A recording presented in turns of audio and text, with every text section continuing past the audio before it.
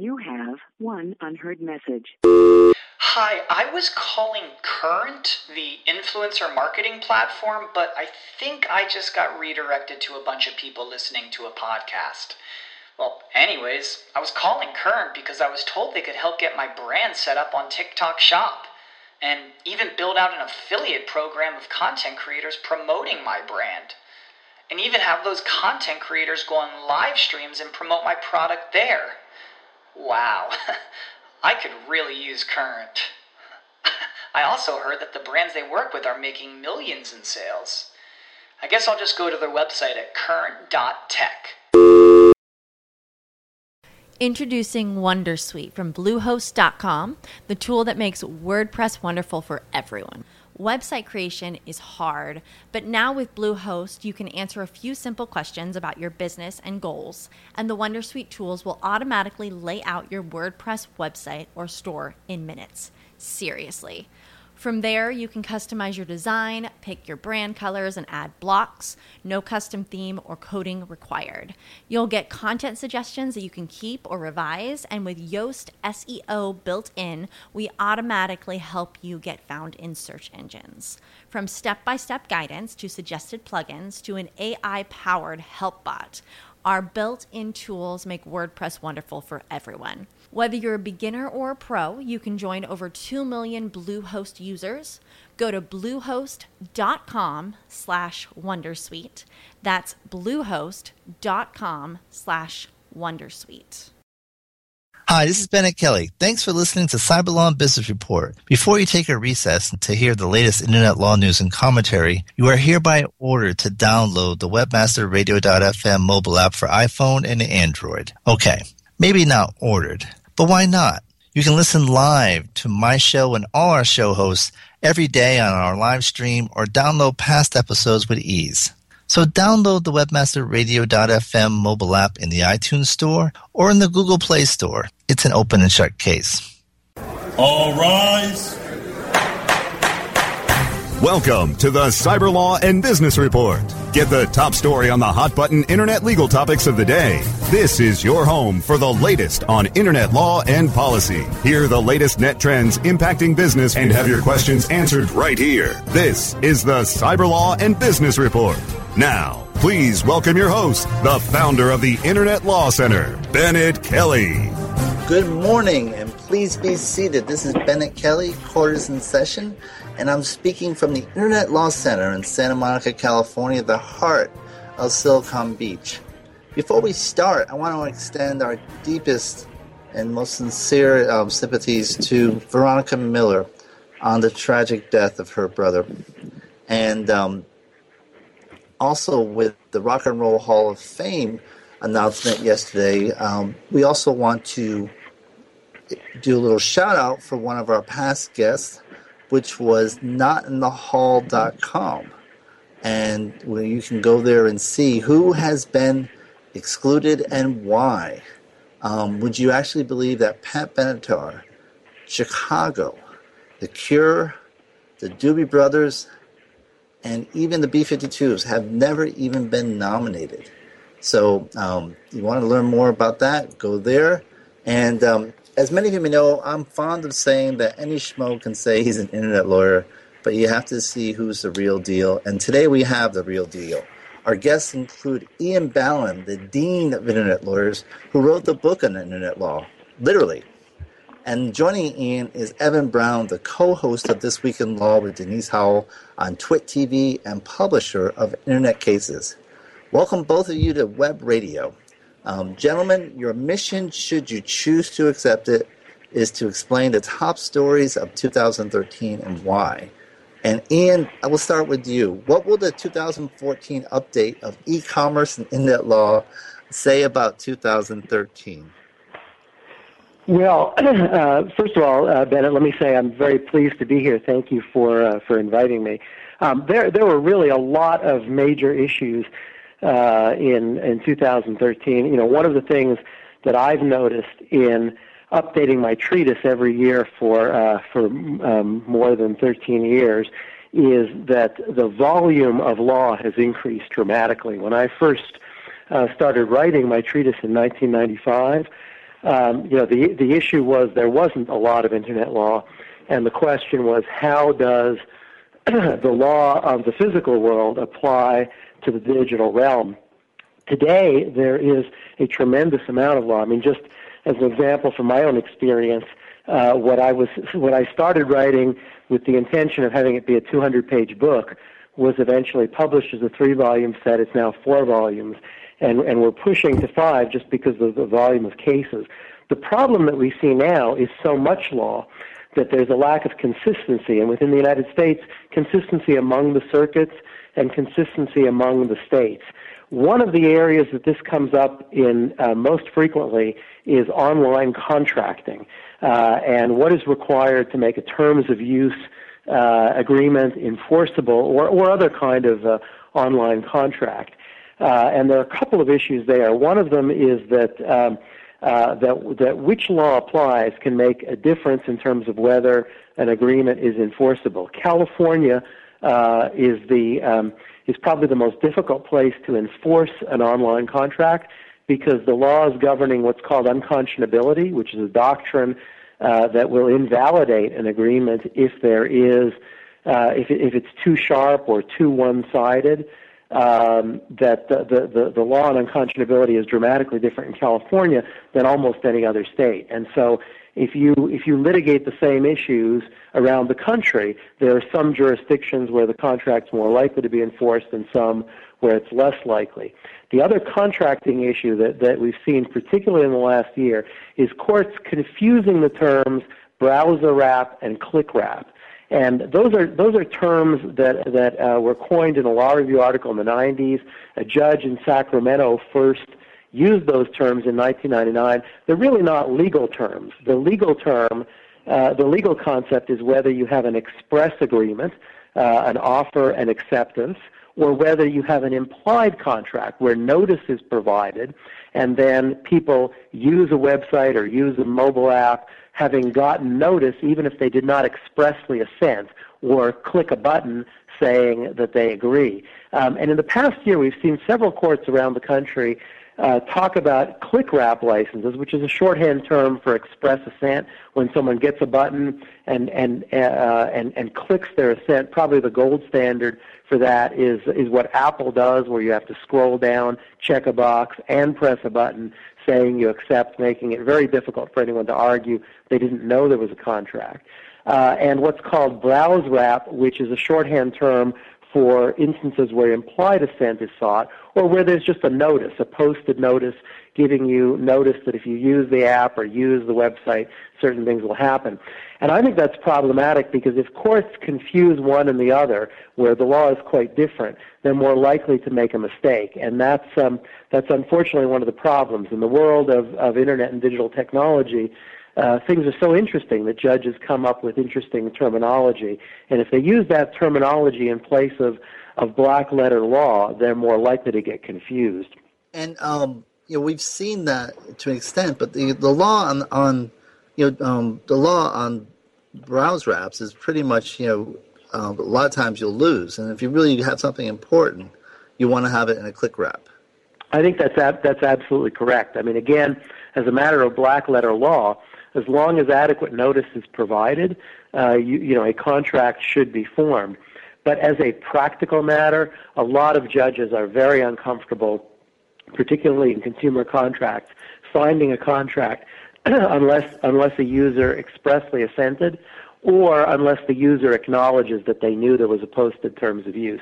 If a user says, gosh, I had no idea there was anything posted there, judges are very reluctant, as you suggest, to enforce it. Even though as a matter of law, that shouldn't necessarily be the case.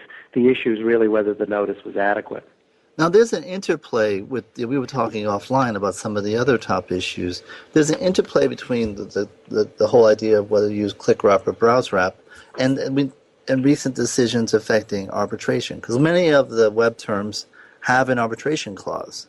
And we've had some clarification on how enforceable they are, but that's important to you. You definitely want to have a click wrap. Right. The arbitration issue is a very important one. In the past, really starting probably in the late 90s, around 2000, a lot of internet companies started using arbitration provisions in their online contracts because if you forced an issue to arbitration, you could avoid class action litigation. And the standards for certifying a class are relatively low.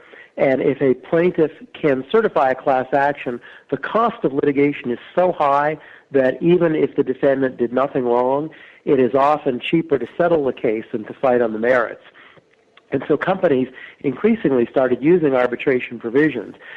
Because of that, courts in more liberal jurisdictions, starting first in California and then following in New Jersey and Washington State, and actually even Florida, which is not one of the more liberal jurisdictions, but in a number of different states, started invalidating those provisions in consumer contracts. This goes back to what I was saying earlier about the doctrine of unconscionability.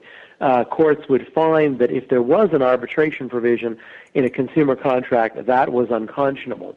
And the U.S. Supreme Court in 2011, in the Concepcion case, said that those rules, those judge-made rules, are preempted by federal law. Congress enacted the Federal Arbitration Act many years ago to encourage the use of arbitration as a cheaper alternative to litigation. And so that really changed the dynamic. And in the last year, we've seen a lot of litigation providing further clarification. There was another case that went to the U.S. Supreme Court in 2013 involving American Express, and a group of merchants, Looks like we lost Ian. Evan Brown, he's, we mentioned before, he's the co-host of This Week in Law on TWIT TV. He's the publisher of Internet Cases. And Evan, thanks for joining us. Yeah, well, it's great to be here, and thank you very much for having me. And once we get Ian back, I'd like to express to him how great it is to virtually meet him. He said that he'd first published a book about Internet law in 1995. So how humbling it is to be on a phone call with the guy who wrote the book long before many of us had even gotten on the Internet in the first place. So exactly. And yeah, I mean, they always talk about he wrote the book. I mean, this guy literally did. And in some ways he's also writing it in a different way, to the extent that, he's defining law through his practice. But Evan, you've been very active here and you've been following cases. What do you see as the top thing for 2013 on the Internet? Well, 2013, unlike several of the years past, I think has seen at least a couple of watershed issues. It's easy for us at the end of every year to go and say, this was there was so much that happened this year, but if you really look at it in terms of historical trends, most years are just kind of incremental changes when it comes to the way we look at the Internet and the way it's regulated and all of that. And along those lines, I don't see that there has been any huge change or any huge transformation in the law. But what I'm characterizing as watershed, or really kind of a transformational moment that 2013 has been, is in the way that a lot of these issues, which those of us who, the more wonkish types of us who look at these things, have really become mainstream. And I think the real flagship issue has to be the NSA, Ed Snowden, and the greater public awareness of surveillance and the privacy issues that go with that. And it's been that cultural attention that's put on that I think has been the single biggest thing of this year. But there's plenty of other things that have happened this year as well that are interesting, and I enjoy looking at the real human interest side of the Internet and the way that it affects us culturally, socially, and then the law's role in coming to manage this great circus that we have as a society, being online. So lots of different interesting things happened this past year. I was characterized in those ways.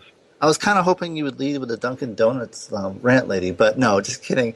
I agree with you on the NSA, and I see you're right. I agree with you on how you characterize it, because I think one of the stories of 2014 will be what happens now that everyone is more aware about privacy. Everyone's more concerned about privacy. Does that translate into action on privacy?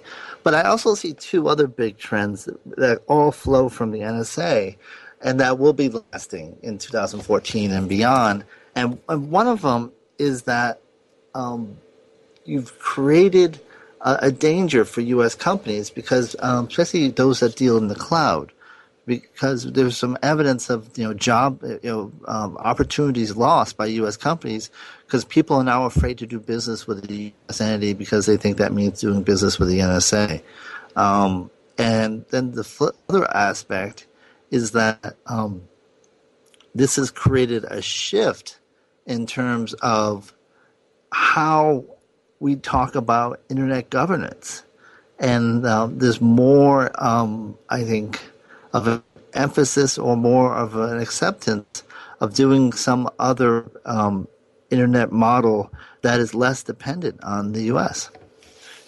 You're right, and I would add a third consequence of that. I mean, those are two big ones, and I think that another third thing that would stand on equal footing with those issues or those concerns or those calls to action, however you would want to characterize them, is a greater awareness of the individual and his or her role in protecting their own privacy. The use of Tor, the use of encryption. Those are conversations that just we didn't have nearly as often beforehand. And to a certain extent, I think that if the individual can become aware of those and take action, that will, for lack of a better way of characterizing it, mitigate the harm that is associated with communicating in a world where the NSA is watching us. It can do just that, sort of mitigate that harm. So I think we're seeing a reaction at the individual level being more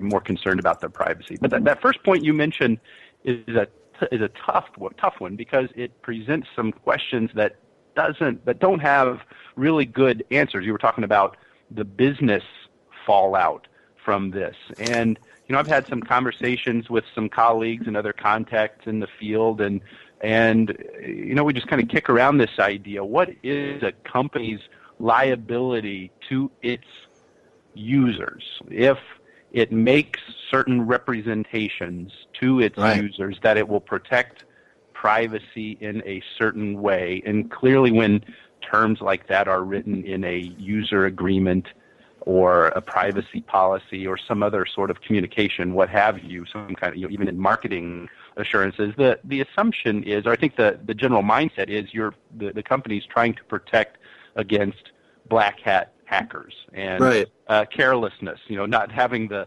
laptop unencrypted left in an employee's car and all that stuff. We don't ever think of it in terms of Big Brother watching us. So I just really am kind of befuddled about how to even go about managing those questions of liability, because it's this monolithic force, namely the government, who's exerting these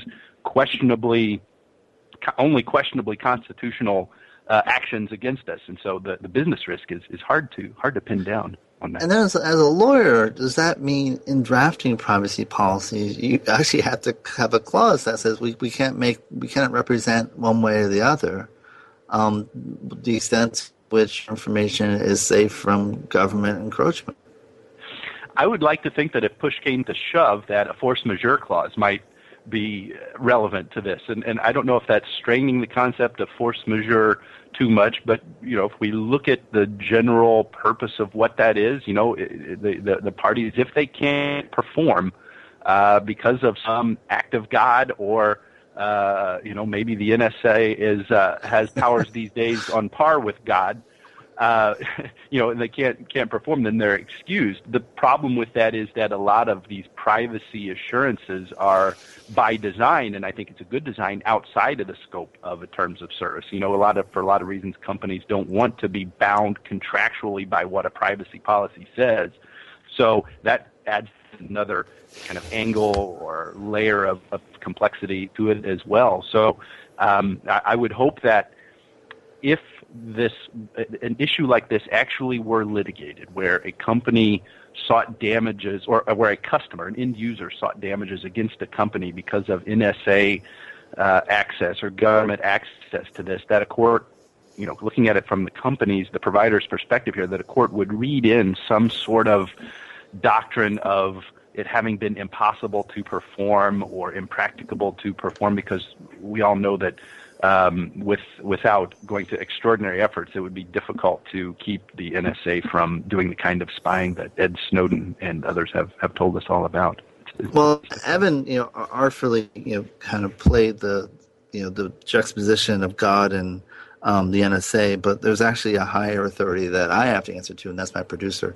And we have to take a short break, but we'll be back after these messages with Evan Brown and Ian Ballin talking about the year's top stories in cyber law. You're listening to Cyber Law and Business Report. Stay tuned for more of the Cyber Law and Business Report after this brief recess for our sponsors.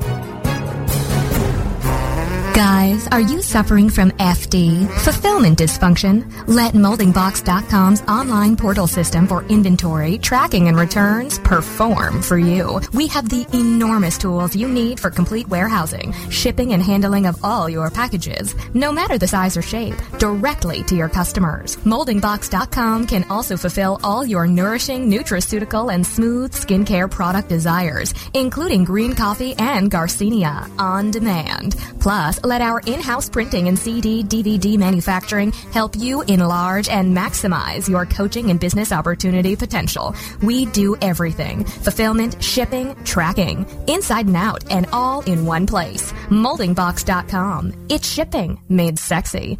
Ever wondered how you could have access to your own SEO expert, paid search specialist, or social media wizard? Looking for help with your affiliate, display media, or email marketing? Look no further than the folks at Fang Digital Marketing. Fang Digital specializes in both paid and organic search, social media, display, and mobile advertising solutions, and is staffed by industry veterans from Google, Yahoo, and one of the industry's most influential PPC experts. Fang Digital's award-winning staff stays on top of the latest in digital trends and offer tailored solutions so they can audit your progress and build a roadmap to your success. Learn more about their expanding range of full-service strategic marketing solutions at fangdigital.com. That's F-A-N-G digital.com. Building better search engine rankings takes the right formula. Tracking those rankings is super simple. All you need is authoritylabs.com. Authority Labs uses automated daily rank tracking tools to monitor your site's performance or leverage their API to build your own tools. No matter what animal-labeled algorithms affect your ranking, you should be using Authority Labs. Unlimited users for no additional cost and white labeling can help keep your clients updated and save countless hours of creating reports. Whether you're running sites with just a few or millions of keywords, what you need is authoritylabs.com. Welcome to Market Square, where you'll learn about fundamental human truths and up-to-the-minute trends that shape how and why marketers and people connect. Market Square, on demand anytime inside the Internet Marketing Channel, only on webmasterradio.fm. The best gavel-to-gavel legal news and information on the net is right here. This is the Cyber Law and Business Report, only on webmasterradio.fm. And we're back with our all-star panel here to talk about the big developments of 2013 in cyber law. And we lost Ian Ballin. He fell into a black hole in cyberspace, but we've rescued him, and he's back. Ian. Hi, good to be back.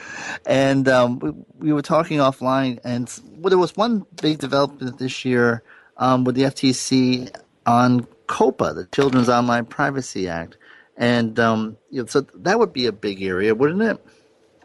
Yeah, there are actually a number of interesting issues with children that I think companies and individuals need to watch for on the Internet. Probably the biggest development is that the Federal Trade Commission issued new regulations implementing the Child Online Privacy Protection Act, which is a 1998 statute. And the prior regulations had been in effect for about a decade. These are significantly more detailed regulations. They were released with 150 FAQs, and so it requires a lot of reading to wade through the material. There are a number of significant changes. Probably the biggest ones are that websites are now essentially going to be held strictly liable for the practices of plugins or other add-ons to their site. So if you run a company, you're doing things on the internet, and you've got a third party that is doing something on your site, or with your data, you are actually going to be responsible for COPPA compliance. The big issue continues to be, as it was under the prior regulations, whether a website is directed to children, which under the statute is defined as those under age 13.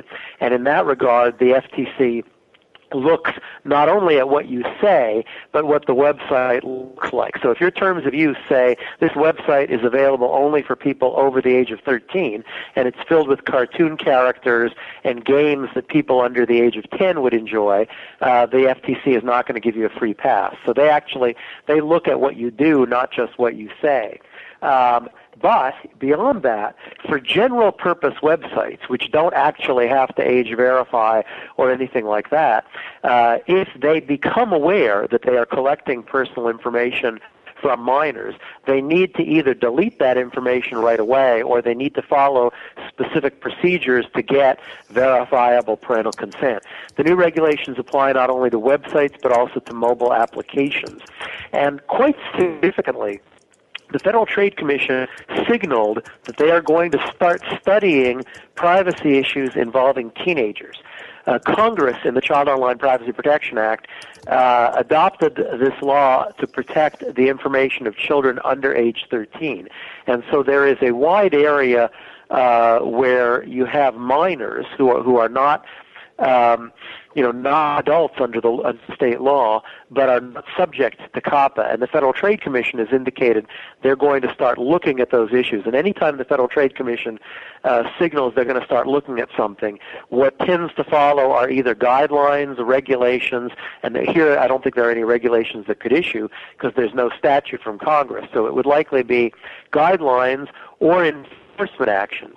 You couple that with the fact that the age of majority differs around the country. In most states it's 18, but in Alabama, Mississippi, and Nebraska it varies a little bit, and it can be as high as 19 or in some circumstances 21, or for married children even younger in Nebraska, but it's not uniform. And under all state laws, contracts with minors are either void or avoidable, and there's at least one class action suit pending by children through their parents claiming that they should get credit card payments back for purchasing virtual products because under California law they're incompetent to enter contracts. So these issues, and particularly the FTC's focus, I think really suggest that the whole issue of commerce involving teenagers and children, which with mobile devices is quite significant, is something that's going to be getting more attention from regulators and class action lawyers. And, if you look at what the FTC has done in the past, in areas where there hasn't been clarity, often they do through enforcement, not through providing guidance. And we saw that in the last decade with the enforcement actions over some of the free promotions. Now, Evan, what do you think about that? Well, in general, the changes with COPPA, the new guidance we have here is well overdue. As Ian pointed out, we were dealing with 10-year-old instructions from the FTC on this. So what's really precipitating the need for all this is, I think, really the expanded presence of social media plus the greater use of mobile apps.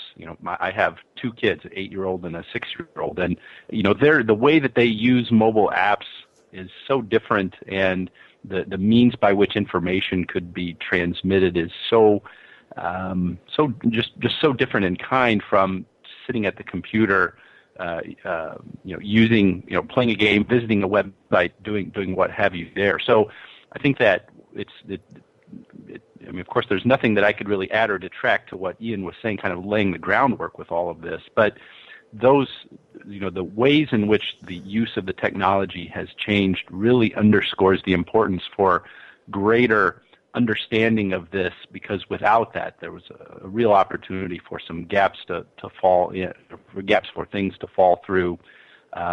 Even looking at things like location information, things that just weren't nearly as relevant in 1998 and 2000 when we had the guidance from these things. So much of a transformation there. I should add that Evan is from Chicago, and by saying nothing I shall add or detract. He evoked Illinois' most famous son of Abraham Lincoln from the Gettysburg Address. Nothing we say here can add or detract to, I forget the rest of it, but any event. And also, the world will little note nor long remember, right? Is that there we go. And I think that part applies to this show.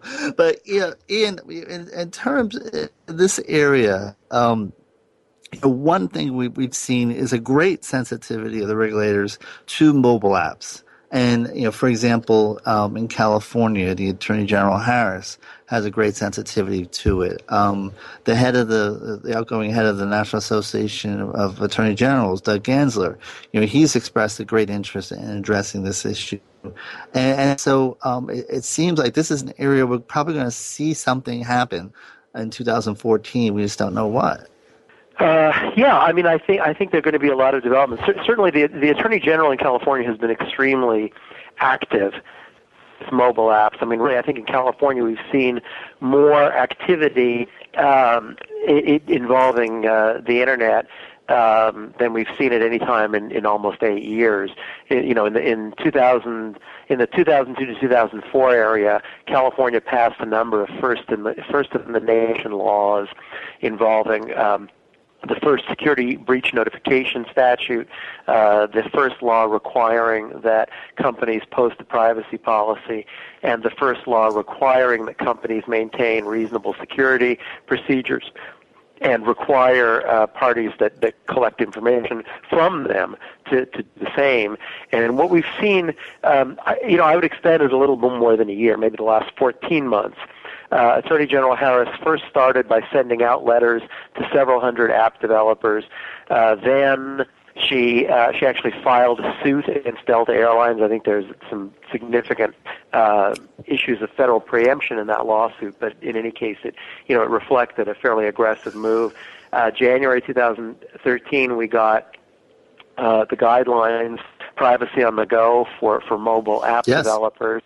I think that what we'll see in 2014 is more enforcement efforts. I think that, we also see in the antitrust area, the California Attorney General has been quite active. So I think it's fair to assume that Attorney General Harris in California is going to continue to push the boundaries and push for more enforcement and possibly more regulation. And I do think that mobile app developers, have to pay particularly close attention. And the White House is expected to release a review board's report on the NSA that is recommending that the NSA should not keep the phone database and also calling for reform of the NSA. So definitely something we'll be talking about next year. Evan, anything you want to add on Kamala Harris? In Illinois, are they as active in enforcement? Well, certainly not as active. Attorney General Harris out there in California certainly gets the press for these things, releasing those different publications, those guidance on that, and what Ian was talking about, the January Privacy on the Go recommendation.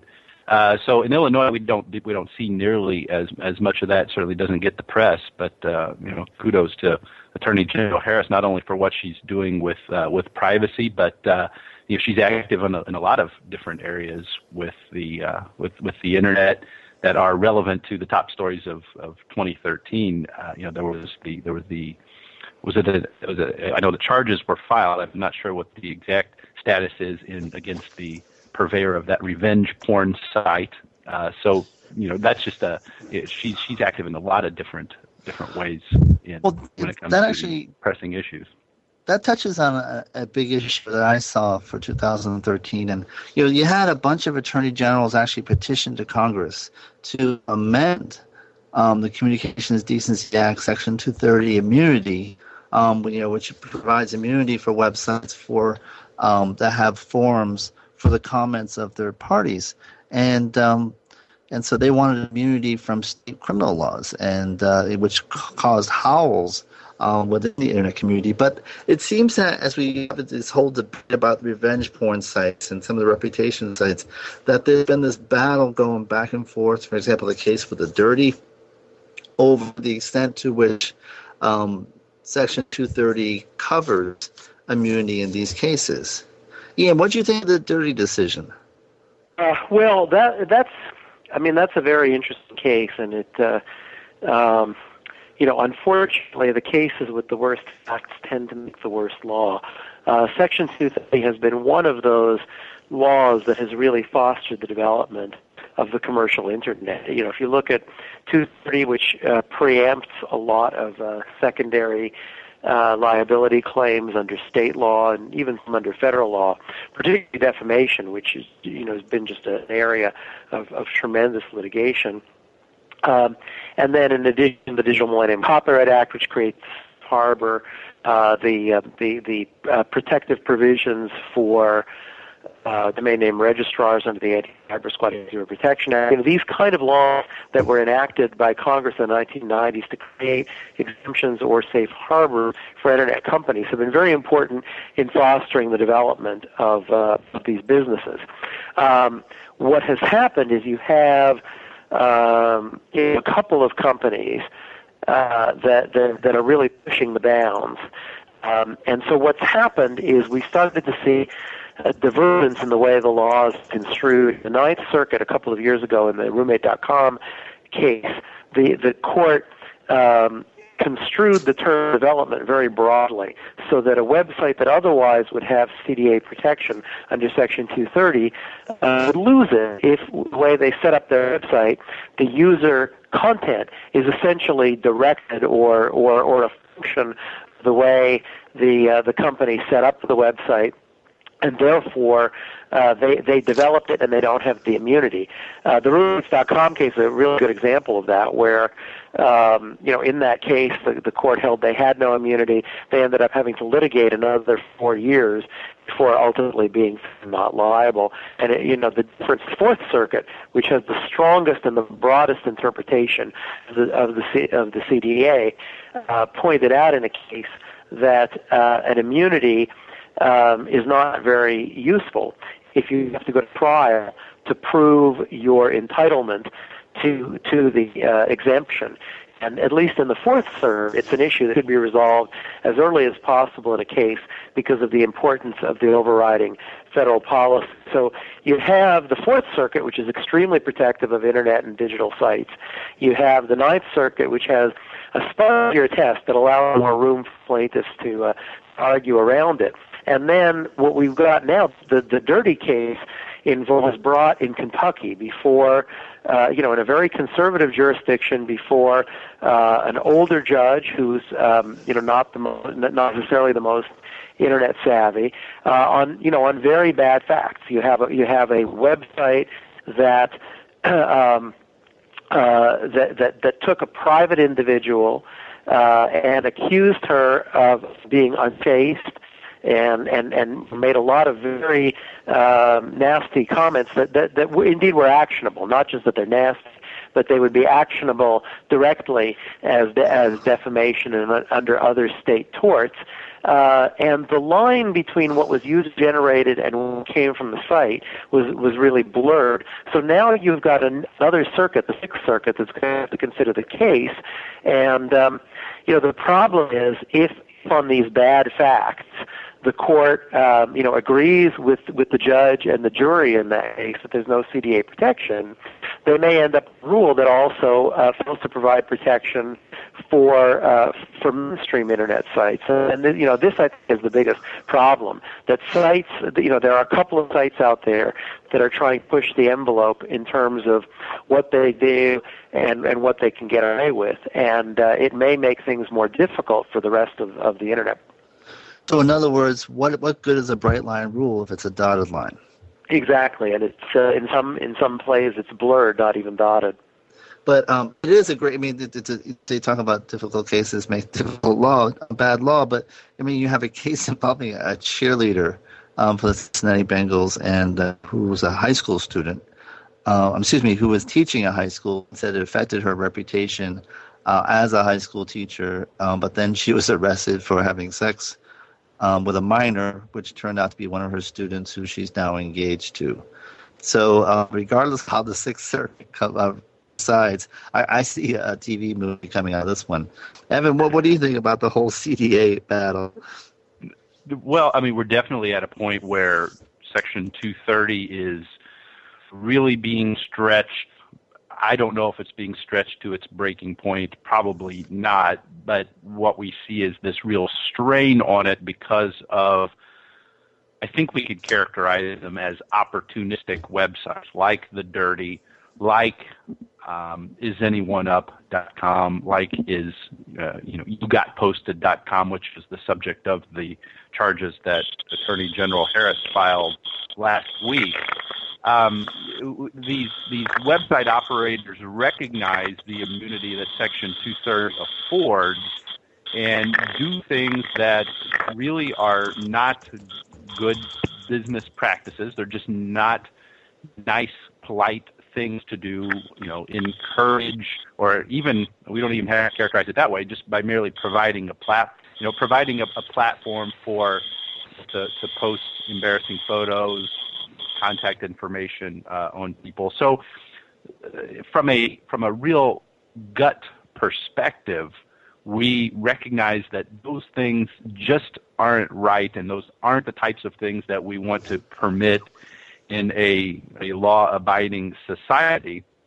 And unfortunately, Section 230 steps in and at least makes it difficult for people to obtain a civil remedy against the website operator, and will likely present some real challenges to criminal enforcement of California law pertaining to identity theft and extortion. So, yes, I'll be make it 3 out of 3 of us to observe that bad facts make bad law, difficult facts make difficult law.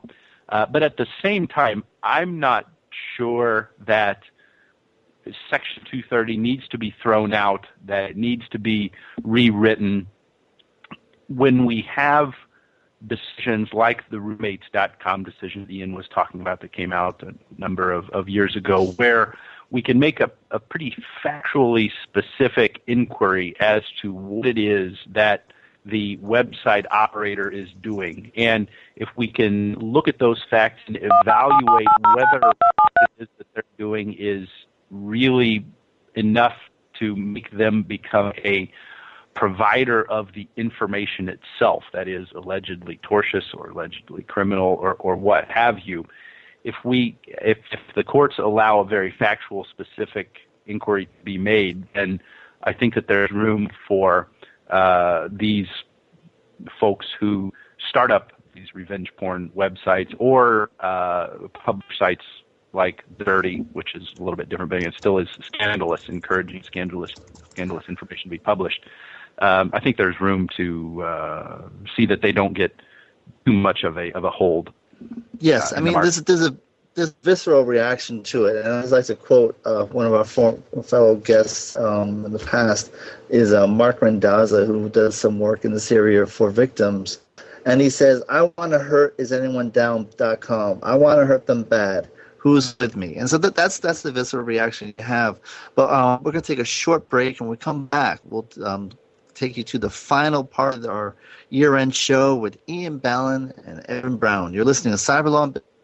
Stay tuned for more of the Cyberlaw and Business Report after this brief recess for our sponsors. Why do over 15,000 small businesses love working with Infusionsoft? Because we believe in people and their dreams. We empower entrepreneurs, and our groundbreaking tools help small businesses grow and thrive. We listen. We care. We serve our customers, and we do what we say we'll do. We're always trying to find new ways to innovate and to improve our all-in-one sales and marketing platform. Most of all, from email to e-commerce, we help small businesses like yours succeed. Go to Infusionsoft.com/radio to watch a free product demo. That's Infusionsoft.com/radio. And events. There are many things we would love to catch. Catching the final out of a baseball game. And that's the ball game. Reeling that big catch of the day. Or catching a ride home. Taxi. How about catching more attention, like the biggest retail brands on earth? Introducing Catchy.com, where they sell short-branded attractive.com domain names. Use a short and catchy brand, just like Sony, Visa, and Nike for your next business venture. You can even rent to own for as low as $100 a month. Catch a big break for your business with Catchy.com. I'm John Ball, and I'm one of the founders of Page One Power. Page One Power is a custom link building firm based in Boise, Idaho. We increase search rankings and web traffic for world-class brands and mom-and-pop shops all around the globe. Our link building strategies work because we focus on relevancy and quality, and we don't outsource anything. Our in-house staff of professional writers and researchers is the best in the industry. We're the link builders you've been looking for. Visit us today at pageonepower.com. Webmasterradio.fm is the destination for education, entertainment, and engagement. Engage with our panel of on-air experts and peers by following us on Facebook, Google+, Twitter, and LinkedIn, so you can reach us before and after every program. We also feature our exclusive real-time chat room, where we welcome all listeners to engage with our show hosts during every live show. You can listen to webmasterradio.fm on air or on demand from our website or through iTunes, Stitcher, or however you get your podcasts. Interact and stay informed by following us on Facebook, Google+, Twitter, and LinkedIn. Just search for webmasterradio.fm. The best gavel-to-gavel legal news and information on the net is right here. This is the Cyber Law and Business Report, only on webmasterradio.fm.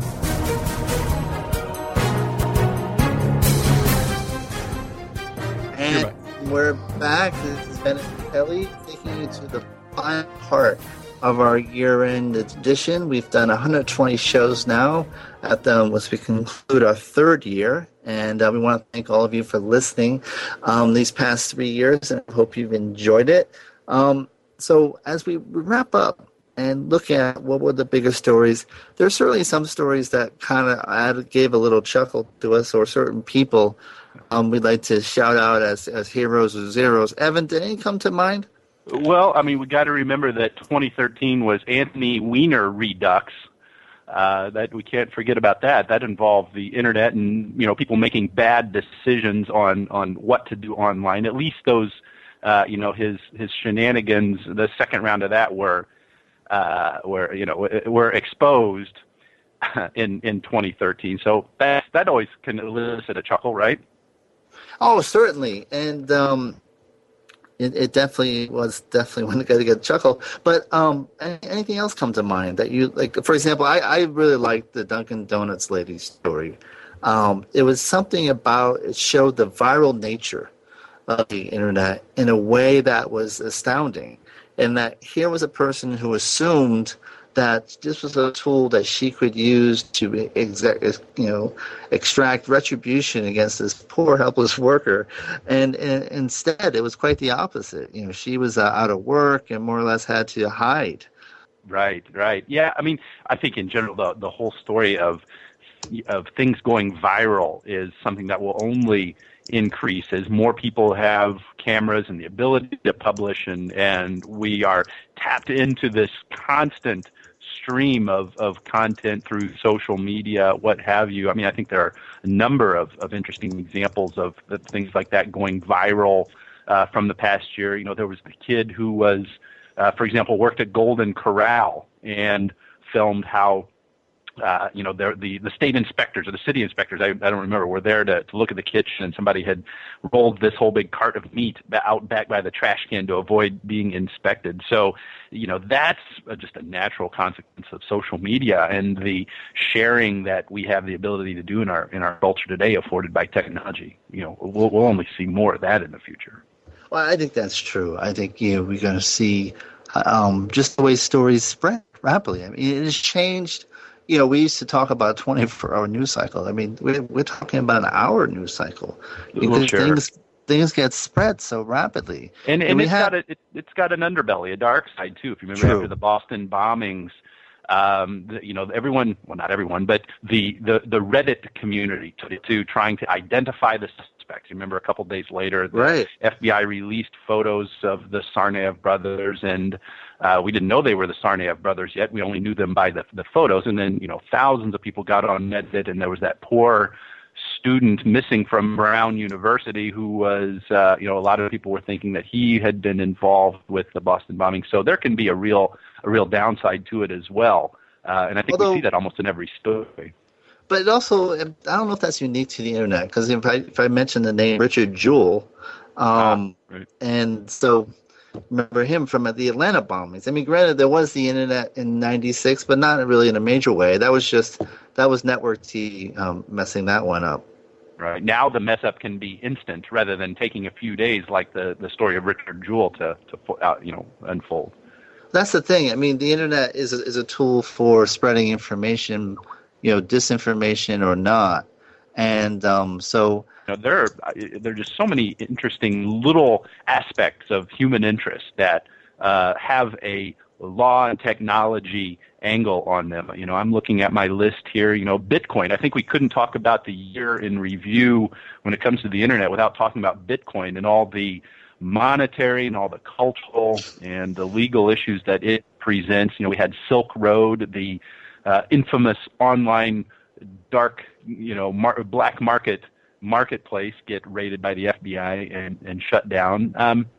But we're also seeing more mainstream use of Bitcoin. There was I forget the name of the company now. There's a company in Australia who's willing to accept Bitcoin payments they make these like off-road carts. I think of them as kind of between a ATV and a golf cart. They'll accept Bitcoin payments to get around unfavorable international exchange rates with currency. So I think that Bitcoin will be a really interesting thing to watch in the next year. We've seen some interesting developments in 2013.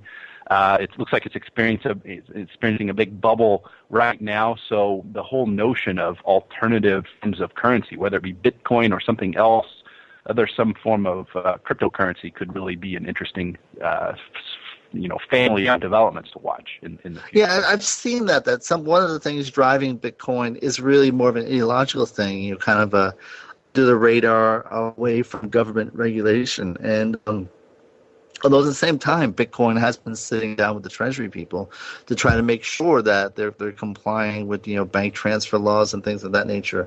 And we actually we were going to have a show on Bitcoin, but unfortunately the guy had to cancel the morning of the show. But we definitely will be covering that in the new year.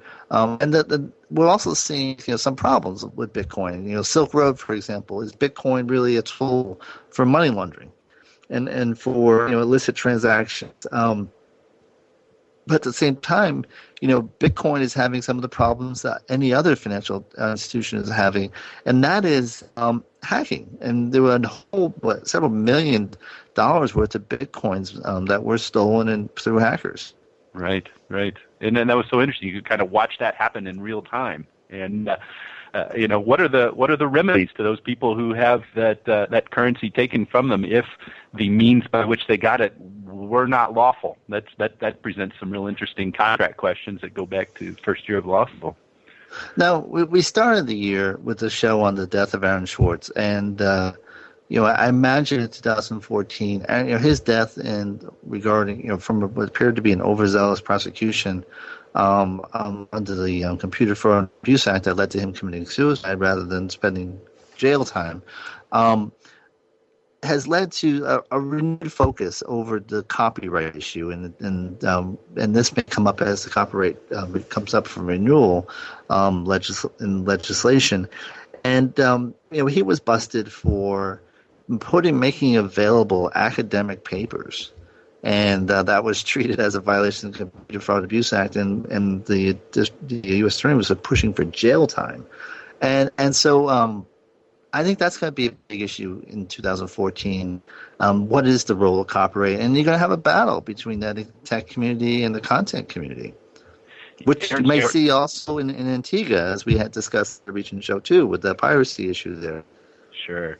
I mean, Aaron Swartz is such a crystallizing symbol for a number of important issues on that front. I mean, first of all, what is the role of criminal enforcement against things like a violation of terms of service? And that we naturally can expand onto questions of what's the role of criminal enforcement of copyright law. I don't think there was a criminal copyright component to his case there, but it raises these natural questions. And when we think of Aaron Swartz, we think of the great efforts that he did to raise awareness about SOPA and PIPA, and he was one of the founders of Reddit. After all, and this community that really allows for the communications about these important issues. And so, there's no doubt that those things for which Aaron Swartz stood and for which his death really provides a catalyst for rallying, those issues are going to continue way into the future and force a real important discussion about the role of copyright, what it plays, what effect it has on innovation, and more importantly, what's the proper role of the government to come in and enforce certain interests at the risk of violating important First Amendment and privacy interests. So very significant event in this space that his death that happened in the first part of this year, but it naturally will extend for a long period of time into the kind of discussions and transformations that we're going to see in the law. And we're running short on time, but I want to take this moment to thank all our guests today, Evan and Ian. It's a privilege to have such talent as you guys on the show, but I also want to thank our guests throughout the year. The many great people who took the time to talk internet law with me and our listeners.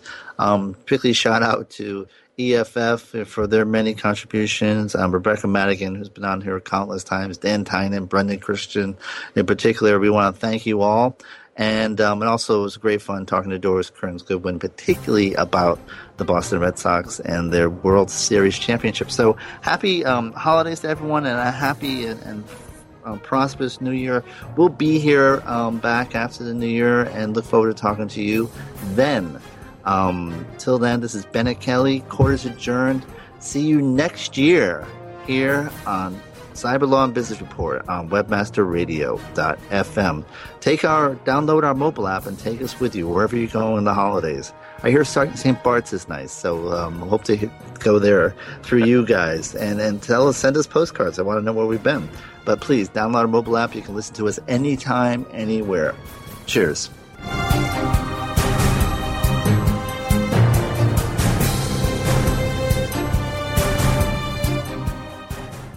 This has been a presentation of WebmasterRadio.fm, the world's largest business-to-business radio and podcast network.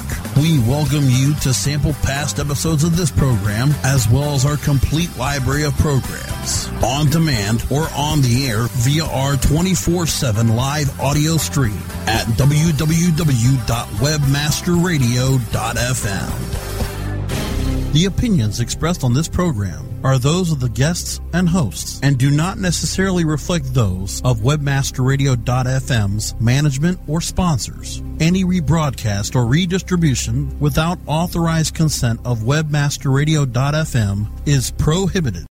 When you need mealtime inspiration, it's worth shopping Kroger, where you'll find over 30,000 mouth-watering choices that excite your inner foodie. And no matter what tasty choice you make, you'll enjoy our everyday low prices, plus extra ways to save, like digital coupons worth over $600 each week. You can also save up to $1 off per gallon at the pump with fuel points. More savings and more inspiring flavors make shopping Kroger worth it every time. Kroger, fresh for everyone. Fuel restrictions apply. Save big on your Memorial Day barbecue, all in the Kroger app. Get 3-pound rolls of juicy 80% lean ground beef for $3.49 a pound with a digital coupon. Then get select varieties of flavorful Powerade, Body Armor Super Drink, or Arizona tea for 77 cents each, all with your card. Shop these deals at your local Kroger today, or tap the screen now to download the Kroger app to save big today. Kroger, fresh for everyone. Prices and product availability subject to change. Restrictions apply. See site for details.